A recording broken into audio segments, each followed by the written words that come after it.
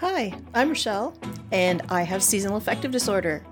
If you don't know what that is, then you've got a lot of learning to do. Throughout my 30 years suffering from seasonal affective disorder, I have dealt with a lot of things, a lot of people, and a lot of different situations that have led me to where I am today. I invite you to have a listen. You'll find all kinds of different topics related to seasonal depression and depression in general. And we try to keep it light and easy, so it's time for my sad self.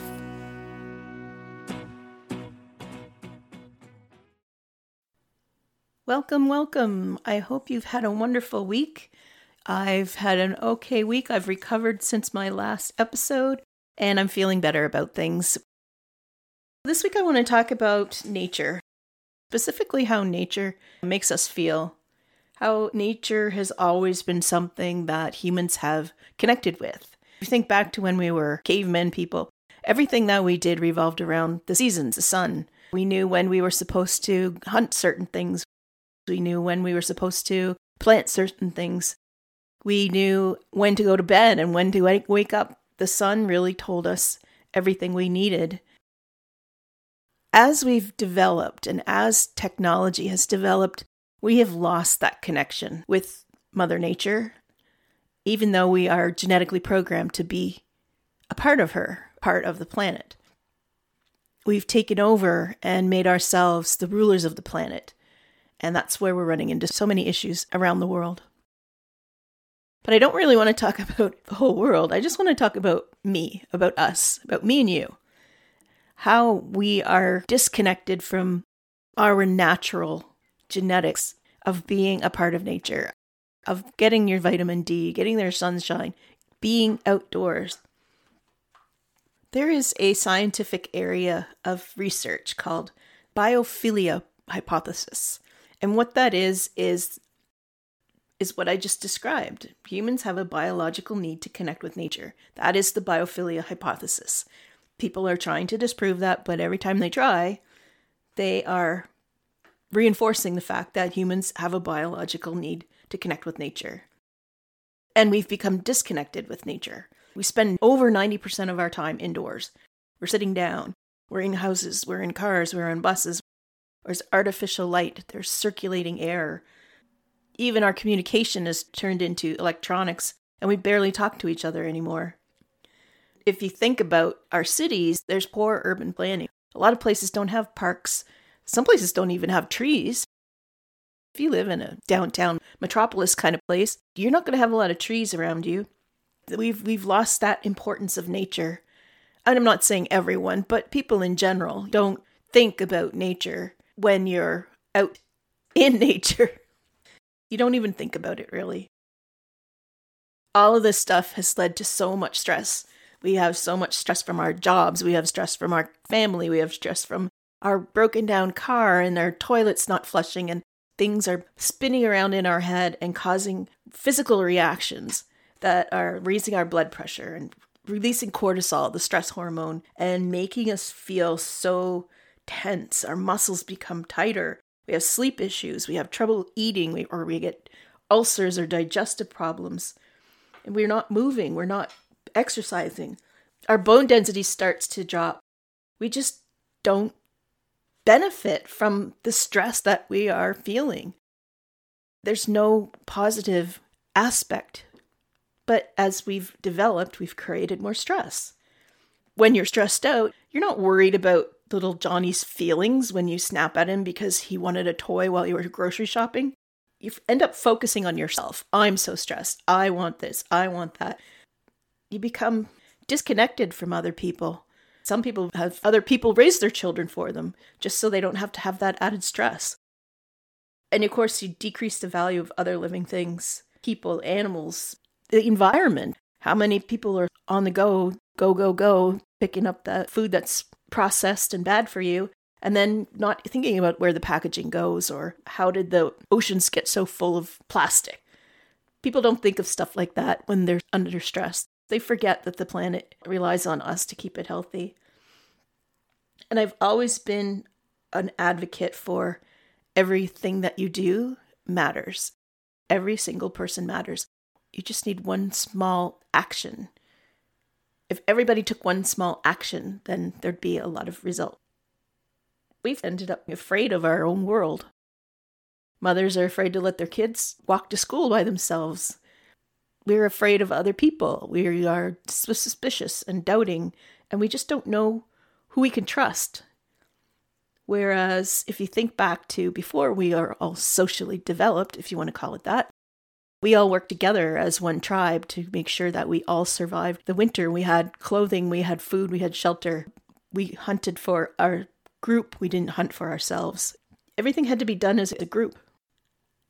Now, there have been all kinds of studies done to prove that people are genetically connected to nature and that nature is connected to humans.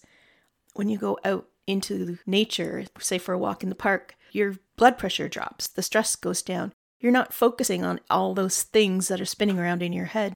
You're focusing on the sunshine or the leaves or the ducks floating on the water or whatever it is that you love to watch. I like anything that sparkles. I'm like a crow. And sparkling water just makes me really happy. And I live by a lake, and sometimes the sparkles will reflect off the lake into my window and onto the ceiling in my house, which I think is awesome. Your attention is diverted and you're not so focused on everything else. You get to escape from all the pressure you're under. Your obligations aren't as important. Just for that moment, that 10 minutes or 15 minutes you take to go outside and appreciate nature changes your whole body chemistry. I did a talk a couple of weekends ago about nature and how nature heals. And that led me to thinking about depression and the plant world and how our bodies need to be connected to the earth. There's microbes in the soil that reduce a substance your body absorbs through the skin. It goes into your bloodstream and it actually boosts your mood. If you're not out there digging in the dirt, you don't get that extra bonus. Same with grounding. Your whole body is made up of electrons. There's positive ones and negative ones. The negative ones are natural. They're good for you. And the positive ones are everything we get bombarded with through electronics. You need to go out in nature and get those natural negative ions to cancel out the positive ones. If you do this with physical contact between your skin and the actual ground, within 2 seconds, your body starts to change just by touching parts of the earth. It's important to be with nature, like be part of nature and just focus on being in nature. I'm talking about grounding and I'm talking about putting your hands in the dirt. And here in Nova Scotia, it's cold. There's a foot of snow on the ground. I'm not going outside with a giant pick and digging a hole until I get through the frost line. I'm going to get houseplants. It's been scientifically proven that taking care of houseplants has the same effect as being outside and taking care of a garden. You're getting that reduction in your anxiety, your depression is eased off a little bit, your blood pressure goes down. It's all the same, except that you have plants in your home that are making you feel better. People who care for plants, they are more empathetic and more compassionate towards other people. They tend to be more relaxed, whether you're walking out in the woods or you're taking care of plants. You're escaping from the pressure of the world. You're just looking at that new leaf that came out or the flower bud that's about to open. You're really focused on taking care of something, nurturing something. All that stress and anxiety that you feel when you came home from work and you're overwhelmed and stressed out and you need to decompress, having plants in your house is an instant reminder of being in nature. It's an instant response. As soon as you see those plants, your body starts to react. You wander over, you look at them, pick off a dead leaf or whatever, but you've connected with nature and you've suddenly forgotten about the stresses. They've actually linked taking care of plants to a type of meditation because your mind is cleared and you're only focusing on the things you need to do. And they're routine tasks. You're watering, you're trimming, you're deadheading. You're doing the things that the plant needs to live.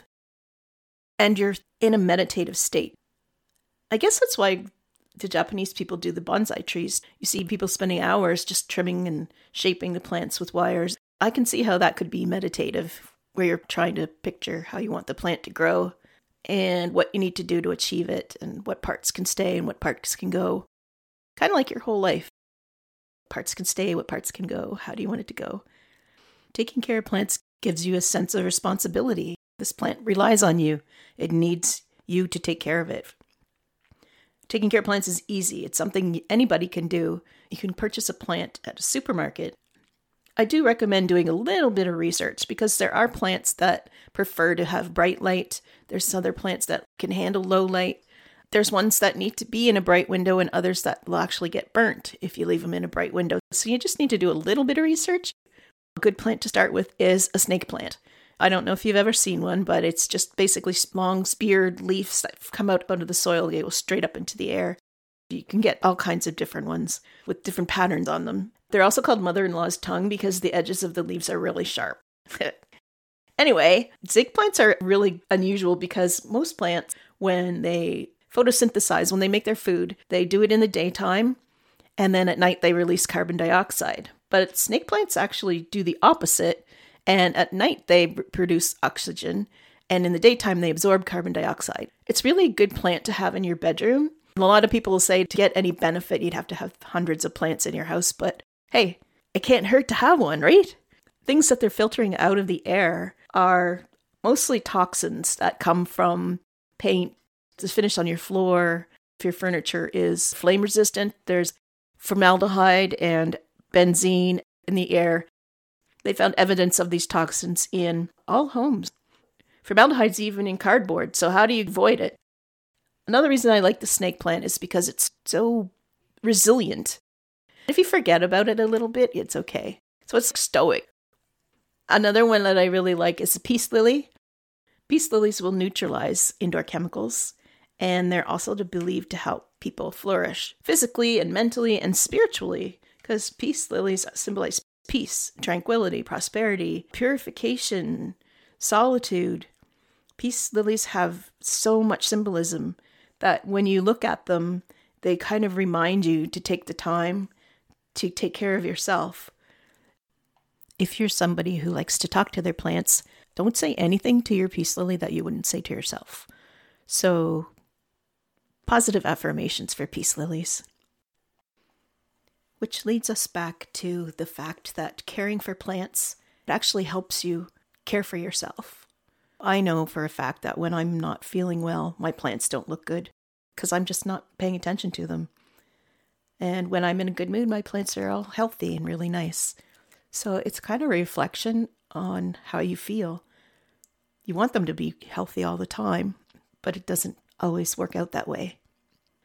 Having that connection with nature indoors in the wintertime is so key for people who are suffering with depression and seasonal affective disorder. It's really important to remember to take care of yourself.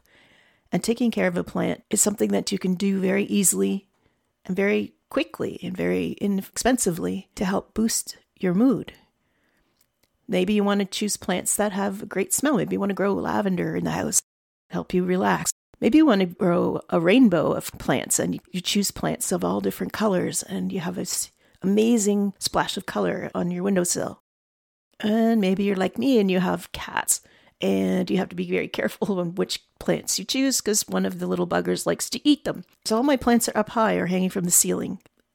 It's really your own choice, your own preference, setting up your own private little space. Start with a cactus or a succulent. And just so you know, all cacti are succulents, but all succulents are not cacti. Succulents include cacti.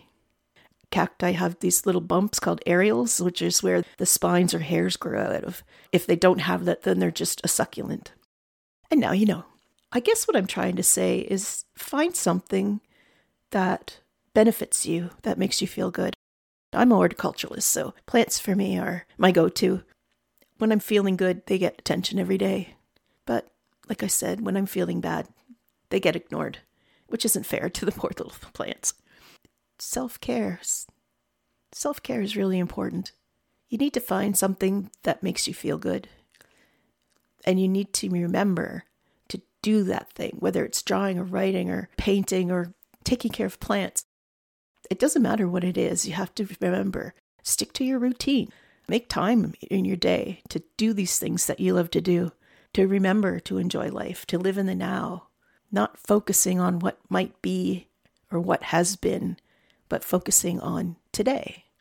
I really hope that you're taking everything to heart and that you've been trying this winter to talk nicely to yourself and to do things that you enjoy and to not dread the winter, but think of positive things about winter and this season.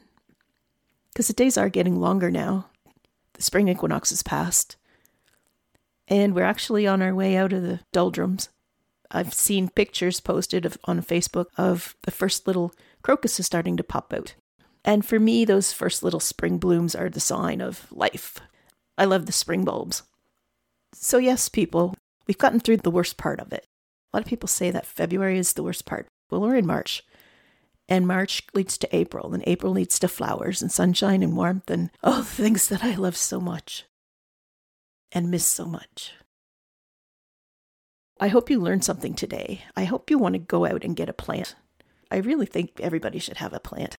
If you have kids around, getting them to know about plants and feeding their plants. If you haven't started feeding your plants yet, you should, because they're starting to actively grow as the days get longer. So you got to get some fertilizer. If you have any questions, send them to me because I can answer them for you. So that is my take on humans and nature and plants and positivity and self-care and nurturing and everything that I know about plants and nature. I really believe that people have to spend more time in nature. We can't do it this time of year. Well, I mean, we can. We can bundle up and go outside. But if you're like me, I don't think I've been outside for more than an hour all winter. I get all my nature therapy from my plants in the house. So that's the episode for this week.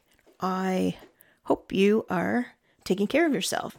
Oh, I almost forgot. I have to draw out my loving note. Here we go. What does it say here? When you can't find the sunshine, be the sunshine. Oh, that's cool. When you can't find the sunshine, be the sunshine. Be the sunshine. When life gives you crap, dip it in glitter and shine and sparkle. All right, so I'm going to go rest my throat, and I hope that you all have a wonderful week. I'm actually going to be away next week, but I'm going to have a pre-recorded episode for you. I just want you to know that I'm here. I believe in you. You are amazing. And you don't have to be sad by yourself. Thanks for listening. If you enjoyed this episode and you'd like to help support the podcast, please share it with others, post about it on social media, or leave a rating and review. To catch all the latest from me, you can follow me on Instagram @RochelleGregg or on Facebook @RochelleGregg. Thanks again, and I hope to see you next time.